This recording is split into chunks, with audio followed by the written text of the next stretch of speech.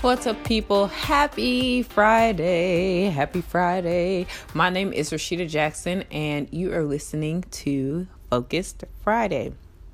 Here, I like to encourage you to live according to purpose and fulfill God's dreams for your life, not your own. And the reason I say that is because it seems to me when people fulfill or try to fulfill what they think may be good for their lives, and it doesn't line up what God thinks is good for their lives, one way or another, it doesn't turn out the best. I'm just saying. I was in the library the other day, and I think it was Robin. Yes, it was Robin Williams. Robin Williams, I was looking at some DVDs because that's where we get all our DVDs that we rent and watch from, is the library. Anyway, saw a Robin Williams DVD and thought about what more was there to his life, but we won't know because he took his own life in his mansion. That right there just shows that life is not about what it is that you think will make you happy. He was making other people happy, but had no idea how to make himself happy. And I think part of that is because he wasn't living according to his purpose and God's dream for his life. He might have been living according to purpose. I'll retract that, because he was working and living according to what his gift could produce. And I think your purpose has a lot to do with your giftings. But who's to say that? I can't say it definitely, like say that's something that he was doing, because I didn't know Robin Williams. But just an encouragement: live according to God's dreams for your life. Life is always better that way. And here we are in our last segment of what I learned from Chip Gaines.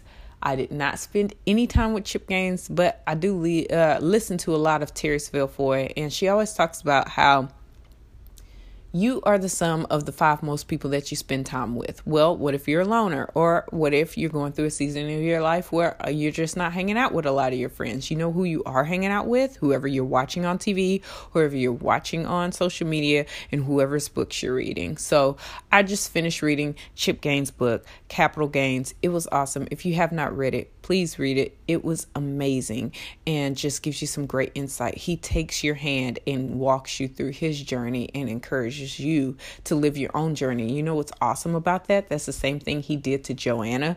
And look where she's at now. And look at all the things that God is doing through her and what God is doing through them to build up the economy of a small city that no one even thinks about outside of Magnolia. No one thinks about Waco. Oh, and Baylor. That's pretty much it. Anyway, last point that I got from his book, very inspirational point, and it's something I've already talked about on the podcast, which is beginning with your end in mind. Not just the end, but your end. And I've never said it from that mindset, but I did read in his book, in Chip Gaines' book, it's about page 161 if you're interested. And he talks about how he started to think about what his obituary would read. And he actually listed out 2 times. It's hilarious. I'll let you read that. And he says, I really encourage you to do this. It's fascinating or intriguing or eerie, to say the least. And it really brings things into focus. So that's just something I want to encourage you to do. Have you thought of what your life would look like if someone was to write your obituary? And if you haven't, I encourage you to do it. Why? Because that's going to give you a mindset of what it is you need to accomplish and do before you leave this earth.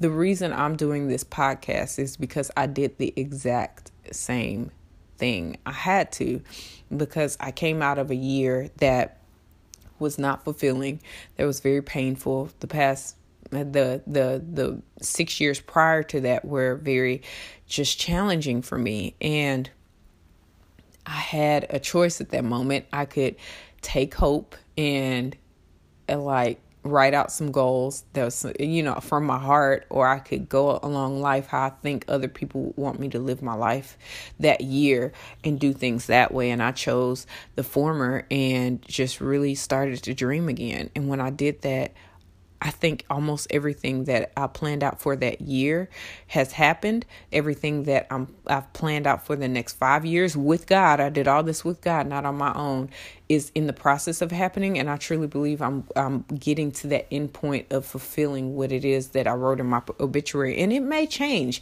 Don't be afraid of that changing or you being wrong. The point is that you're getting some kind of vision and you're getting some kind of boundaries, I guess, for your life, so that you're not trying to attack and do everything under the sun.